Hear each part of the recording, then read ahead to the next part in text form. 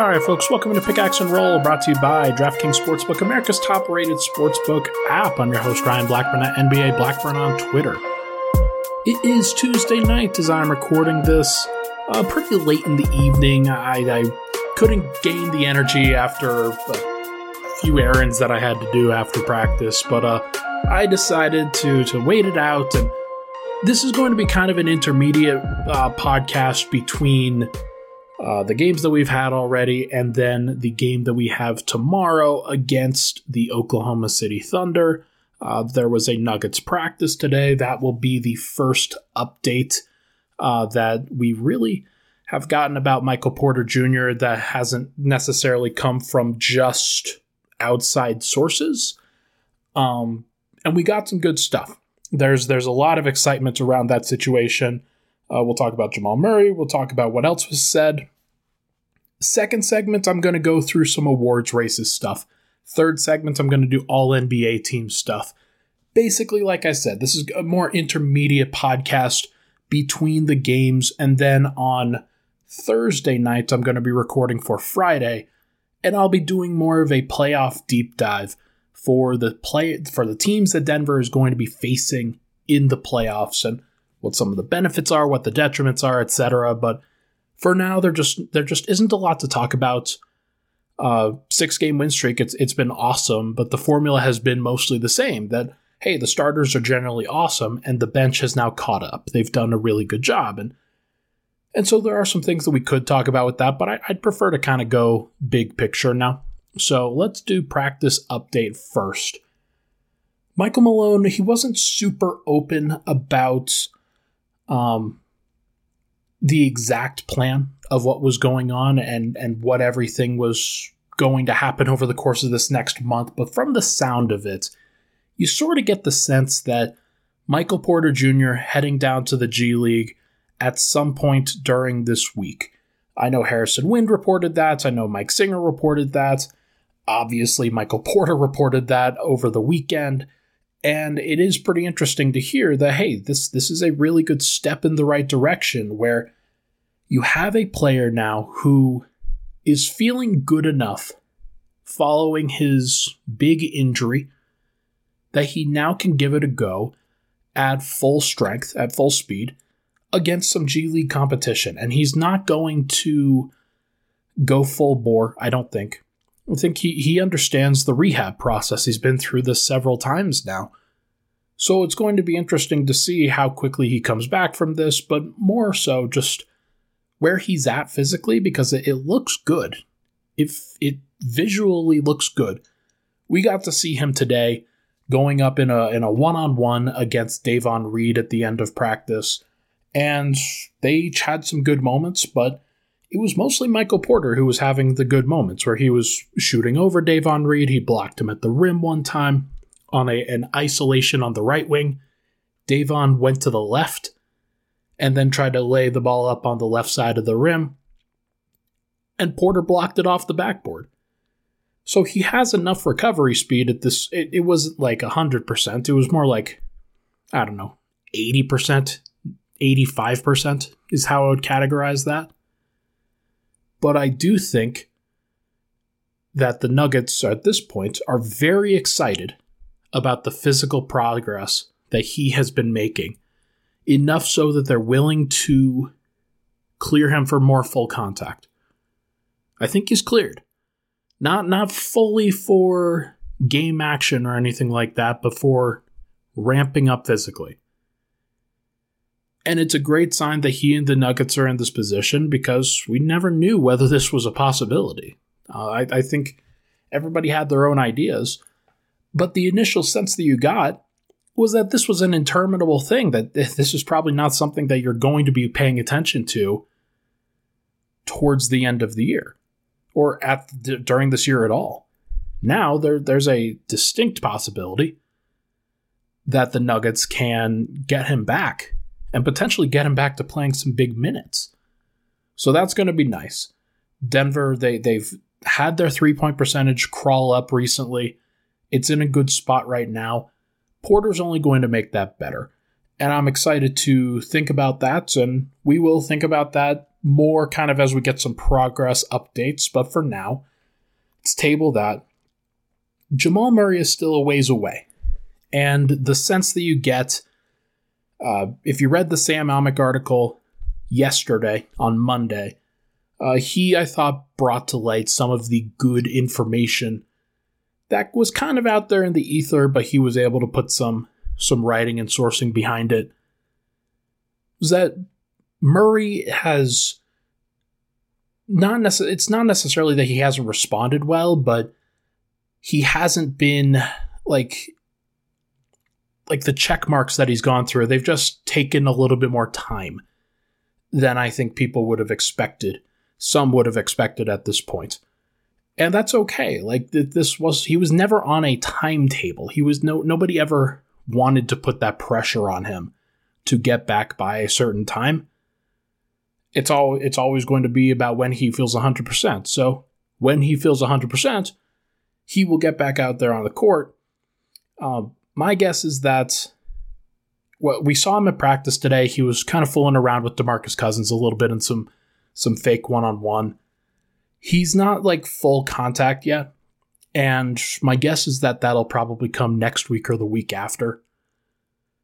But after that, he might go through the same process where you get to a certain place where you feel pretty good, and then you might go down to the G League and you get some reps with the G League team. You get some good practices in, some good scrimmages in, and it's just you're putting yourself into a good position where you can come back and feel really good about yourself physically. If he gets back by... if he gets back to the Nuggets by, let's say, March 20th, then I think that Denver's going to be okay. And I think that they could try to integrate him for a week, maybe a week and a half, try to get him back on the court by April 1st, get some game reps into him, and then see where he is when the playoffs roll around. And the good thing about the Nuggets is that they're probably going to be a 6 seed or a 5 seed. And if they're the 5 seed, then they'll play Utah or some team like that. Or they might play Dallas. I don't know whether they're actually going to play those teams, but Denver can win a first-round series without Jamal at his best. It would certainly help. It would certainly help if he was full bore. But I think the timeline that we have for him, the timeline that was initially hoped for, it's not going to be there. And you're going to probably have just a few games of Jamal Murray in the regular season before playoffs ultimately become a thing. And whether he's a starter at that point or a bench player, I sort of doubt that he's going to start games. I know that others have been like, hey, that's a little bit odd. If he comes back, he's going to come back as a starter. I do think that he helps Denver's bench unit. I do think that Monte Morris has held down the starting unit pretty well. And maybe if you incorporate Michael Porter Jr. into the starting unit, then you're still okay.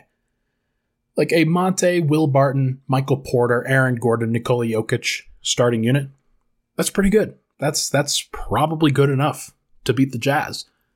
It's probably good enough to beat the Mavericks. It's definitely good enough to lose to those teams. Or it's not at least certain. But I do think that Denver still shouldn't be rushing him back. They aren't rushing him back, obviously. Nuggets fans, though, I do think that those two timetables should probably be separated at this point. I know they were initially thought of as together. They should probably be separated. Porter is going to come back first. Murray will follow, most likely.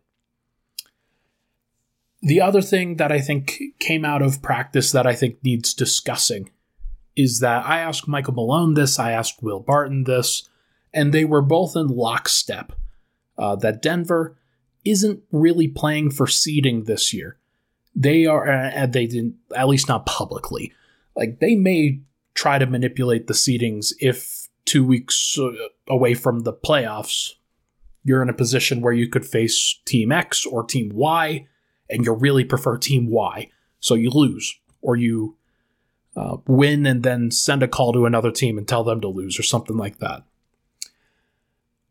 We're going to have to see what ultimately happens, but I do think that the Nuggets, with the way that the Mavericks are playing right now, with the way that the Timberwolves are playing right now, the Nuggets are in a situation where they are going to have to win a ton of games in order to keep pace, not even just like move up. It does look like, well, I say look like, but currently the Lakers are up 87-85 early in the fourth quarter against the Mavericks. So maybe the Mavericks drop to 6 tonight. Maybe the Nuggets go up to 5. And if that's the case, then great. I mean, that's fine. Denver's going to be in a situation where, like, the more wins they have, they're going to put themselves into a place where they can make themselves uncatchable to the Minnesota Timberwolves. And that's really what you're looking for. I think if you gave the Nuggets truth serum, they didn't talk about the play-in game today. Michael Malone didn't talk about the play-in game. But they want to stay out of that. They want to make sure that they have a top 6 seed to ensure that they don't have a chance of falling out of the playoffs. Because as long as they get into the playoffs, they feel like they have a chance to get Murray back within that time frame. Or if you already have Porter back and he's already playing, 25 minutes a night? That's a lot of good minutes that you could potentially be getting for a shooter that could average 20 plus in a series and nobody would really bat an eye. Denver's in a good spot where they've got a relatively easy schedule still. They've been playing a lot of good basketball right now. They've put themselves into a position where as long as they win, they're going to be fine. And I do think that by winning these games and by continuing to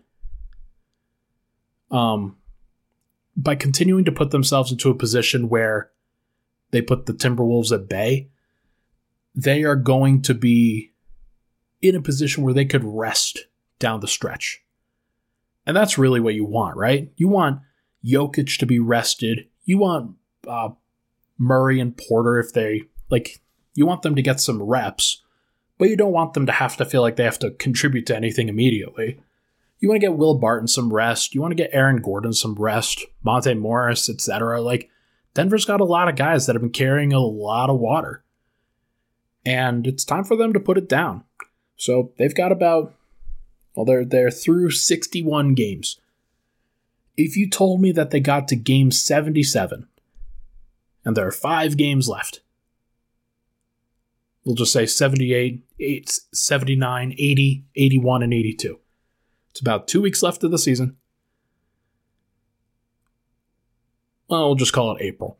If you get to April 1st and Denver has clinched a top 6 seed, I'm going to go ahead and guess that Nikola Jokic sits at least a couple of those games, and I think he'll be more amenable to that because he missed a couple games early in the season, so he's not trying to keep a game streak going or something like that.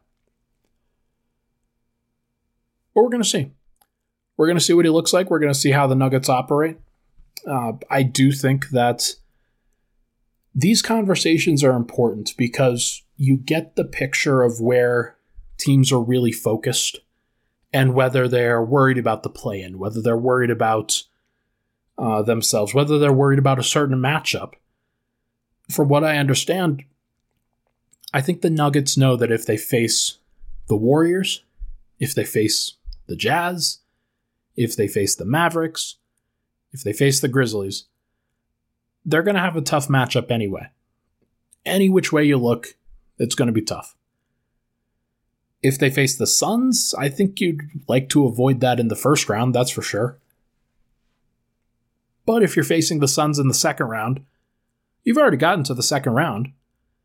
The hope at that point is you've given Jamal Murray, Michael Porter Jr. another 2 weeks where they can hopefully get back into playing shape. Maybe it looks different at that point.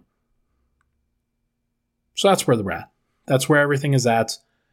Practice today, pretty good. Nothing major. We did get to see Darrell Arthur, who's now a part of the Nuggets organization officially. That's very cool. Part of the basketball ops department. And I am very interested to see what he has to say about Nikola Jokic. So maybe I'll try to ask him about that at some point. Let's take a break. When we come back, we are going to discuss the award races right now and where everything currently stands around the NBA. We'll be right back. But first, Hoops fans, the latest offer from DraftKings Sportsbook, an official sports betting partner of the NBA, it's just too good to pass up. I'm talking between the legs 360 windmill dunk good. New customers can bet just $1 on any team and get $150 in free bets if they win. It's that simple. DraftKings customers can also bet on the NBA with new same-game parlays where you combine multiple bets together from the same game for a bigger payout. The more legs you add, the more money you win. DraftKings is safe, secure, and reliable. You can deposit and withdraw your cash whenever you want. So make sure to download the DraftKings Sportsbook app now and use promo code MHS when you do. Bet just $1 on any NBA team. Get $150 in free bets if they win. That's promo code MHS. Only at DraftKings Sportsbook. Must be 21 or older. Colorado only. New customers only. Minimum $5 deposit. Restrictions apply. See DraftKings.com/sportsbook for details. Gambling problem, call 1-800-522-4700.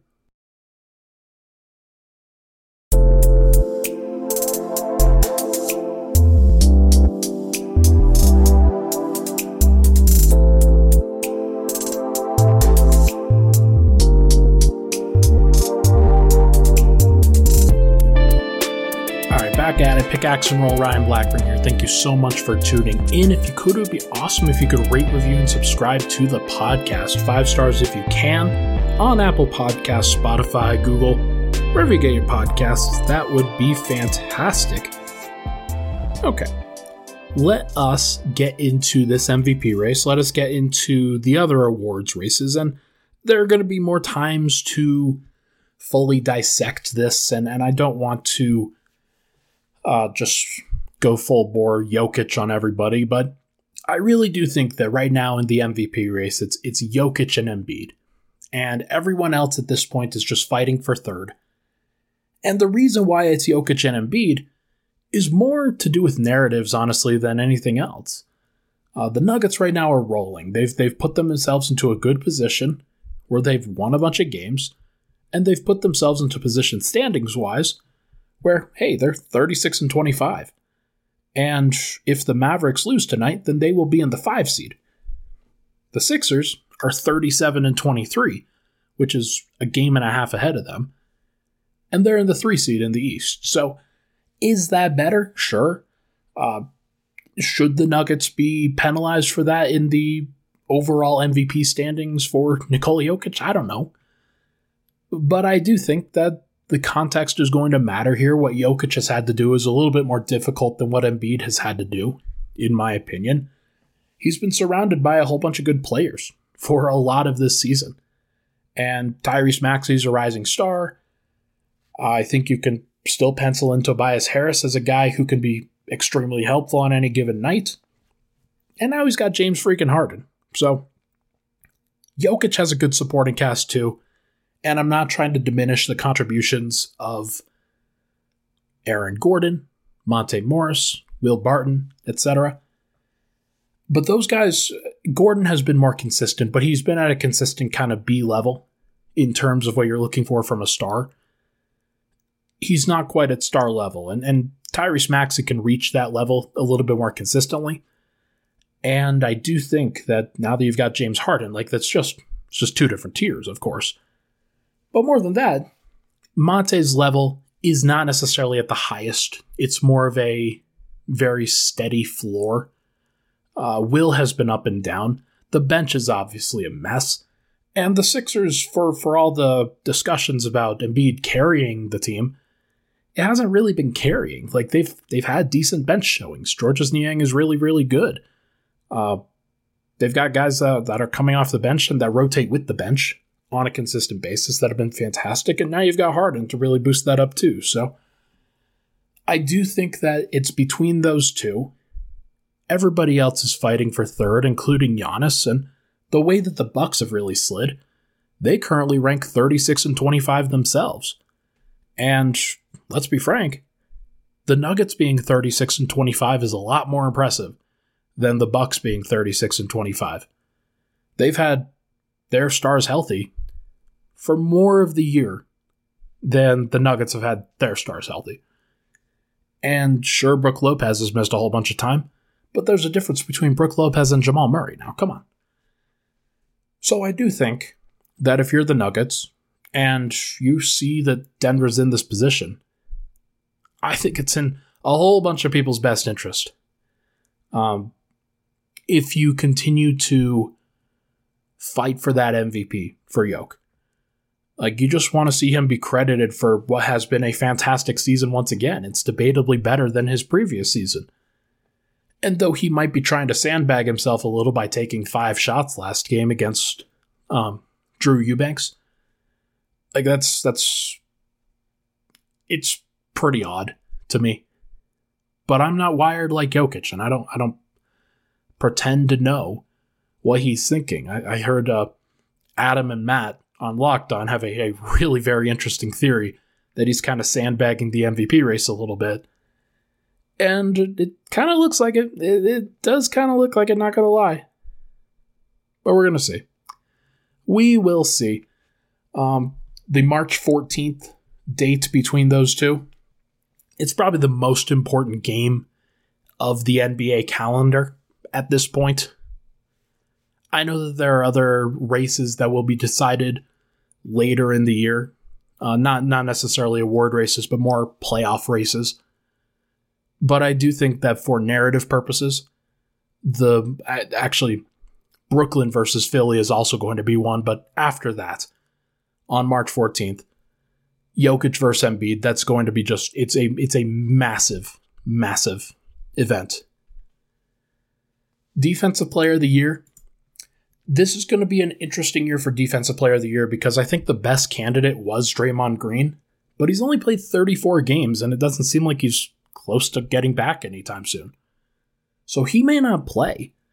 And to be the Defensive Player of the Year, I don't think it's just about being the most, it's not being the best defender. It's about being the most impactful defender. And I do think that games played matters for this one. Just like it matters for MVP, just like it matters for some of these other races. Maybe not as much for all NBA, but I do think that there's a differentiation between the two. So Giannis might be the leader in the clubhouse. He's still just an excellent defender. I don't think anybody could really question that, and he's played a lot more center this year, having to do that in place of Brook Lopez, and I think the defense has been pretty good. Certainly much better when Giannis is on the floor. But it's also not ironclad. Rudy Gobert, probably now the clubhouse leader because you could see what happened to Utah's defense when he left, when he was out injured. And you could see what he can do when he's isolated against Luka Doncic or some of these other stars that decide that they want to try to challenge him in isolation. It's never really a good idea. Like, most of the time, Gobert's going to win those battles, and he's just a fantastic defender. I don't think anybody would really question that. Bam Adebayo, another deserving guy. He's only played 37 games. And so, most teams now have played at least 60. So if you've played fewer than 40 games, then it's hard for me to really consider you at this point. That brings me to a couple of other interesting candidates. Jaren Jackson Jr., I think he's leading the league in blocks right now, if I'm not mistaken. Very versatile, very helpful, on a really good team. But they're more of an offensive team than anything else. And the way that they get up and down, it's more conducive to the offensive end of the floor. I'm not sure if Jaren Jackson is good enough.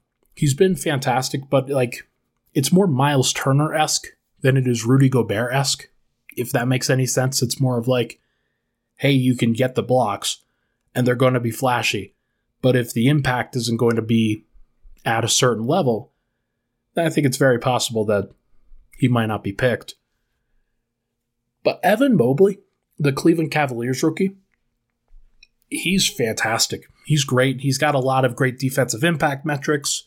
He's been on the court for Cleveland's best moments. He has the versatility to play the 3, 4, or 5 defensively and has done it all season. He's very good. He's a nice utility piece that they have, and he's just been very polished all year. So Matt Moore thought he might be a good candidate for the Defensive Player of the Year. At this point, I think I'd probably give it to Gobert, but there's still plenty of time left in the season, about a quarter of the year left, so things might change, but I have to imagine Gobert is the clubhouse leader. Sixth Man of the Year feels like it's Tyler Hero's award to lose at this point. He has really ironed out a nice solid case for the leading team in the Eastern Conference right now, the 40-21 Miami Heat. They've been very good and they've been very consistent, and one of the reasons they've been consistent is because Tyler Hero's averaging a consistent 20 points a night off the bench, and it's not the most efficient, but his ability to get off tough shots, to create those shots for himself, sometimes he's the leading shot creator for the team. And there are clutch moments where he's the guy that they turn to on a pretty consistent basis. Like sometimes it'll be Jimmy, but a lot of times if they need some more perimeter creation as opposed to somebody on the wing, somebody who could get into the paint, Hero has been the guy. And it's pretty interesting that his stock in the NBA has vacillated so drastically, where he was through the roof as a rookie, where people were like comparing him to Michael Porter Jr. And I was like, whoa, it's high praise. And then he had a sophomore, not slump necessarily, but kind of like everybody started realizing the warts a little bit more. And then he worked on those things and got stronger and became a better player in his third season. Now everybody's like, wow, look at Tyler Hero. And it's pretty funny because he did just kind of have like a pretty standard growth spurt where he was playing pretty well his rookie year, had a small sophomore slump, and then bounced back. And it's just kind of how those things go sometimes. So it's probably just him. But I do want to shout out Kevin Love, shout out Kelly Oubre. Both of those guys have been great this year off the bench. The Cavs have a All-NBA list. They have defensive player candidates. They have a Rookie of the Year candidate. They have a Sixth Man of the Year candidate. Very interesting from the Cavs this year. Speaking of Rookie of the Year, Evan Mobley, I think, has locked this thing up unless Scotty Barnes continues to go like 10 of 10 in halves consistently. Evan Mobley is just fantastic, as I mentioned. Not just on the defensive end, like putting himself into a position where he could actually be a dark horse candidate to win the award for Defensive Player of the Year, but also on the offensive end where he's still not polished, he's still not a great offensive player, but he has all of the skills that you're looking for from a jump shooting perspective, from a passing perspective, from a lob catching standpoint, also can create off the dribble a little bit. Just a very well-rounded prospect. So I'm looking forward to his growth and development because he looks like Anthony Davis. In a good way. Hopefully he doesn't leave Cleveland. Scotty Barnes deserves a shout-out, as I mentioned. Franz Wagner probably deserves a shout-out too. Cade Cunningham probably not good enough from a consistent shot-making standpoint. He continues to go through some pretty tough slumps. And Jalen Green's off the map. Don't even really need to talk about him. And two final awards here. Most improved player is always kind of wild, but I do think that Ja Morant sort of fits the bill of what the most improved player award has looked like in recent years. Luka Doncic won this previously. Giannis has won this previously. Lots of players that are in their second or third year that make that drastic leap from a good player to a great player. That is generally where you go with this kind of award. But I also think that among other candidates, Anthony Edwards, Darius Garland, DeJounte Murray, Miles Bridges, Desmond Bane, there's a lot of guys that are deserving for this. And like Fred VanVleet even could be a guy who makes a degree of sense. But I do think that ultimately people will look at the point per game jump that Ja has had, which is like 8 points per game, 9 points per game, or something absurd like that. And they'll be like, wait, he did start at like 18, 19 last year. And now he's doing what? Now he's in this crazy mode at like 27, 28. He has been phenomenal this year. Just the best show on earth right now. And I hope he continues to be the best show on earth, just not against the Nuggets. That would be great. Coach of the Year, final award here. Monty Williams, Taylor Jenkins, JB Bickerstaff. I don't think you could go wrong with any of those guys. Monty Williams, obviously coach of the Suns. He has been awesome this year in the face that they've had to deal with absences to DeAndre Ayton, Devin Booker, Cameron Payne, Jay Crowder, Mikal Bridges, I'm pretty sure. They've had a lot of injuries throughout the year, and they've made it work with JaVale McGee and Ish Wainwright. And I don't know, they traded for Torrey Craig again. They're making him viable. They added Bismack Biyombo. Like, good Lord. That's a pretty impressive range of players to be adding into your rotation and still feeling pretty good about. So I do think that they are very deserving for a Coach of the Year spot, because you're not going to give MVP conversation to Chris Paul, Devin Booker. Like, they're just a great team. And when you have a team like this, I do think that they need to be represented somewhere. And they don't really have a DPOY candidate. I guess that you could do Mikal Bridges for DPOY, but I just don't think he has the impact as much as any of the other bigs. And I also don't know if he's a good defender, like a really, really freaking good defender on the wing. But he's not Kawhi Leonard in his prime. He's not Tony Allen or anything like that. So I think there's this wanting to push him up into a different tier than he actually is, which is still a fantastic player. But what Monty Williams has done, I think, deserves to be represented here. Taylor Jenkins with Memphis has been fantastic, of course. JB Bickerstaff with Cleveland has, of course, been fantastic. But I do think last year the NBA got it wrong. Voters got it wrong when they voted for Tom Thibodeau. He was in a high-profile situation in New York, and it turned out to be completely fool's gold. So I do think that everybody should be correcting for that definite screw-up. Let's take a break. When we come back, we will quickly go over all NBA teams and some of my preliminary thoughts as we're 3/4 of the way in. We'll be right back.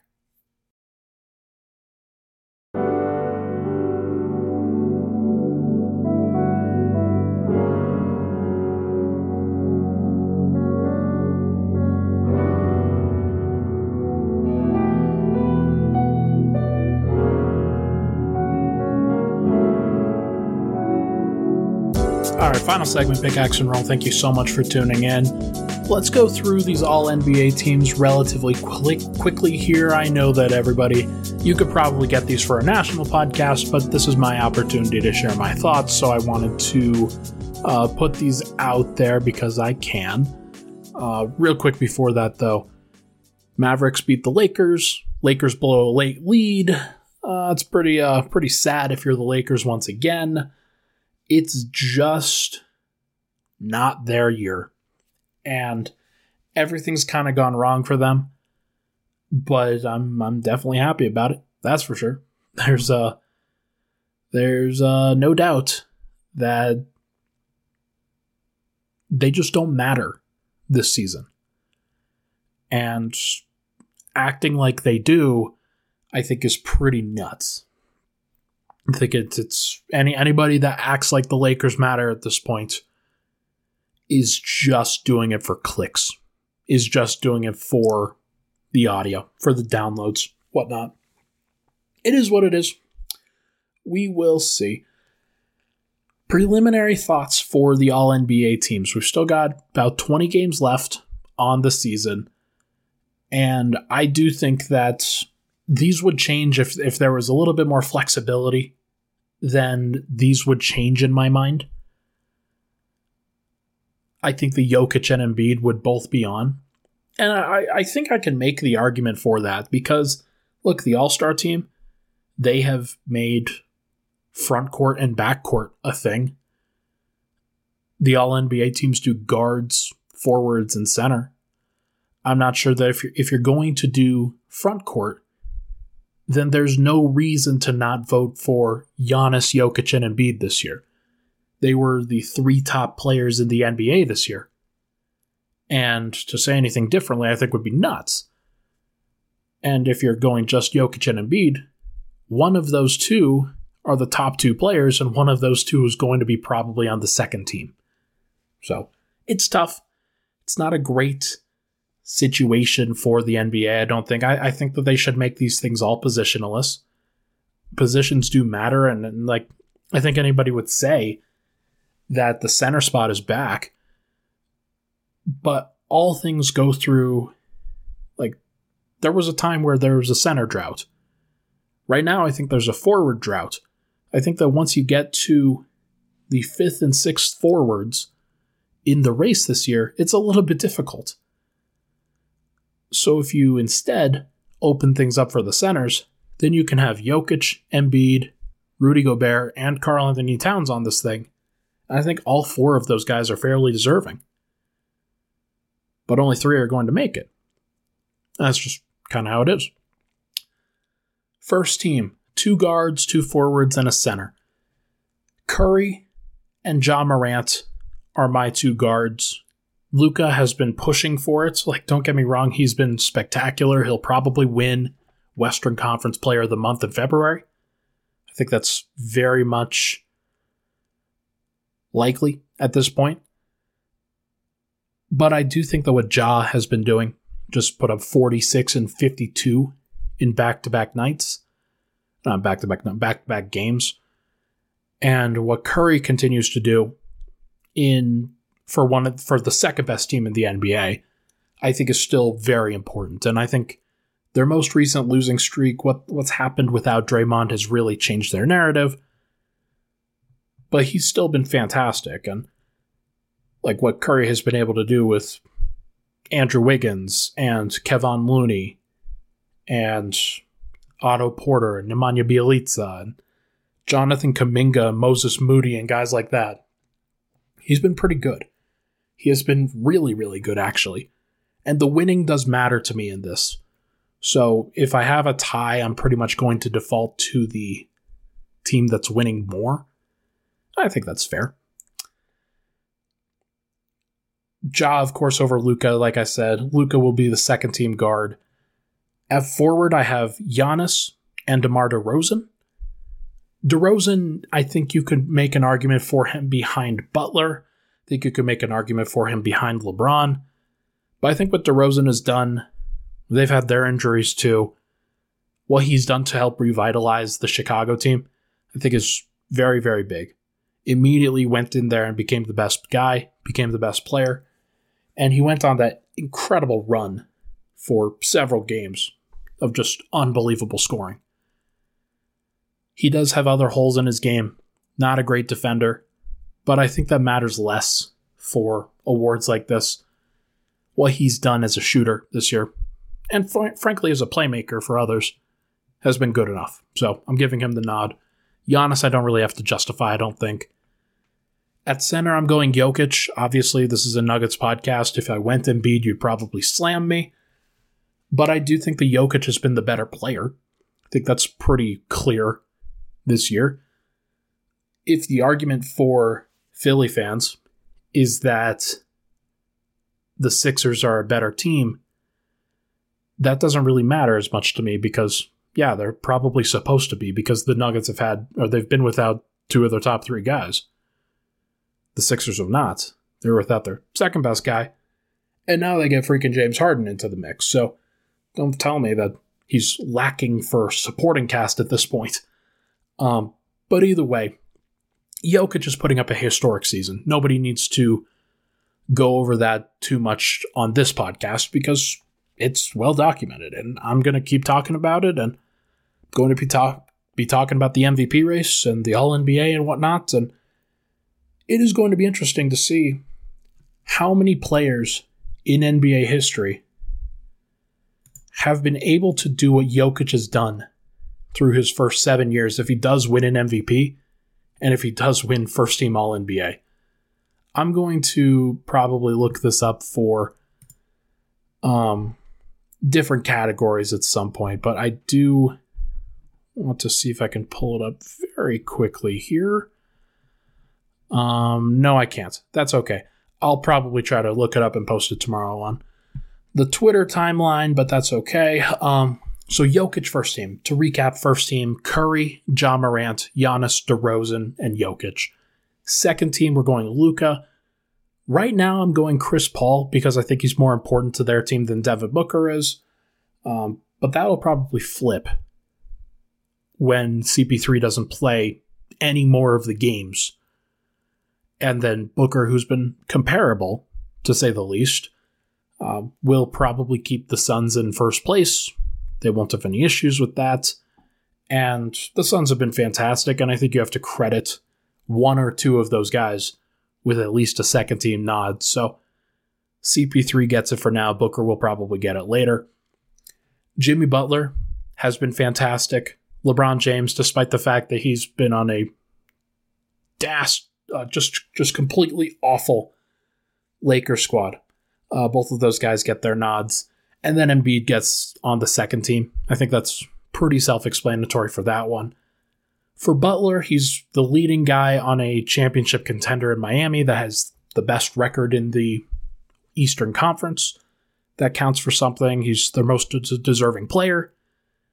I wouldn't want to put on Durant or Tatum or anybody like that ahead of these guys. I do think that Butler is definitely deserving.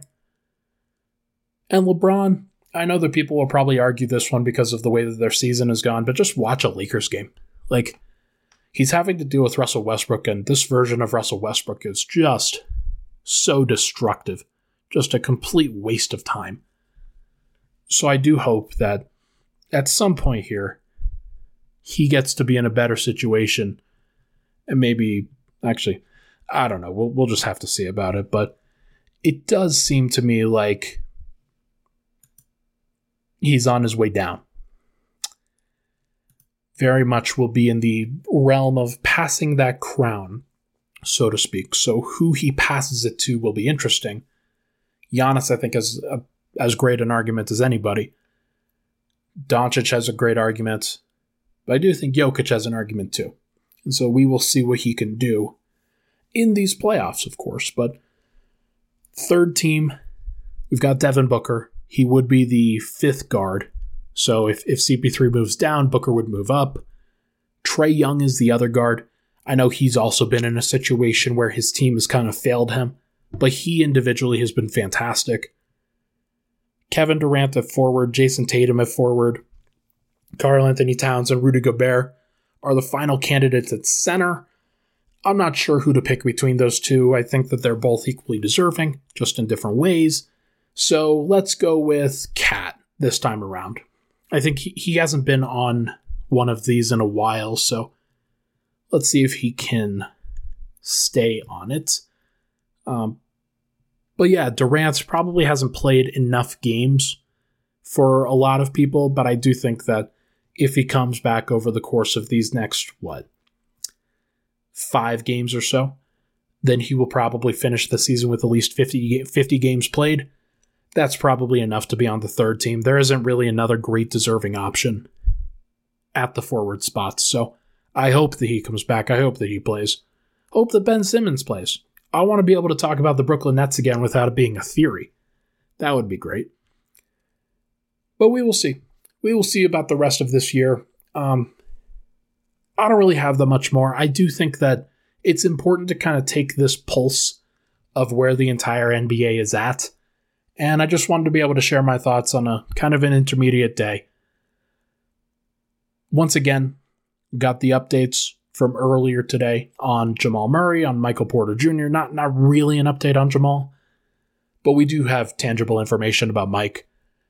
And I do think he's on his way back. Hopefully the Nuggets can continue to win even before he does come back, and hopefully they continue to win after he does. So we will just have to see. That's going to do it for this episode of Pickaxe and Roll, brought to you by DraftKings Sportsbook, America's top-rated sportsbook app. I will be back tomorrow as I recap the Denver Nuggets game over the Oklahoma City Thunder. Hopefully Denver gets a win, continue their win streak. Thank you so much, everybody, for tuning in. Appreciate all the love and support. Talk to you guys very soon.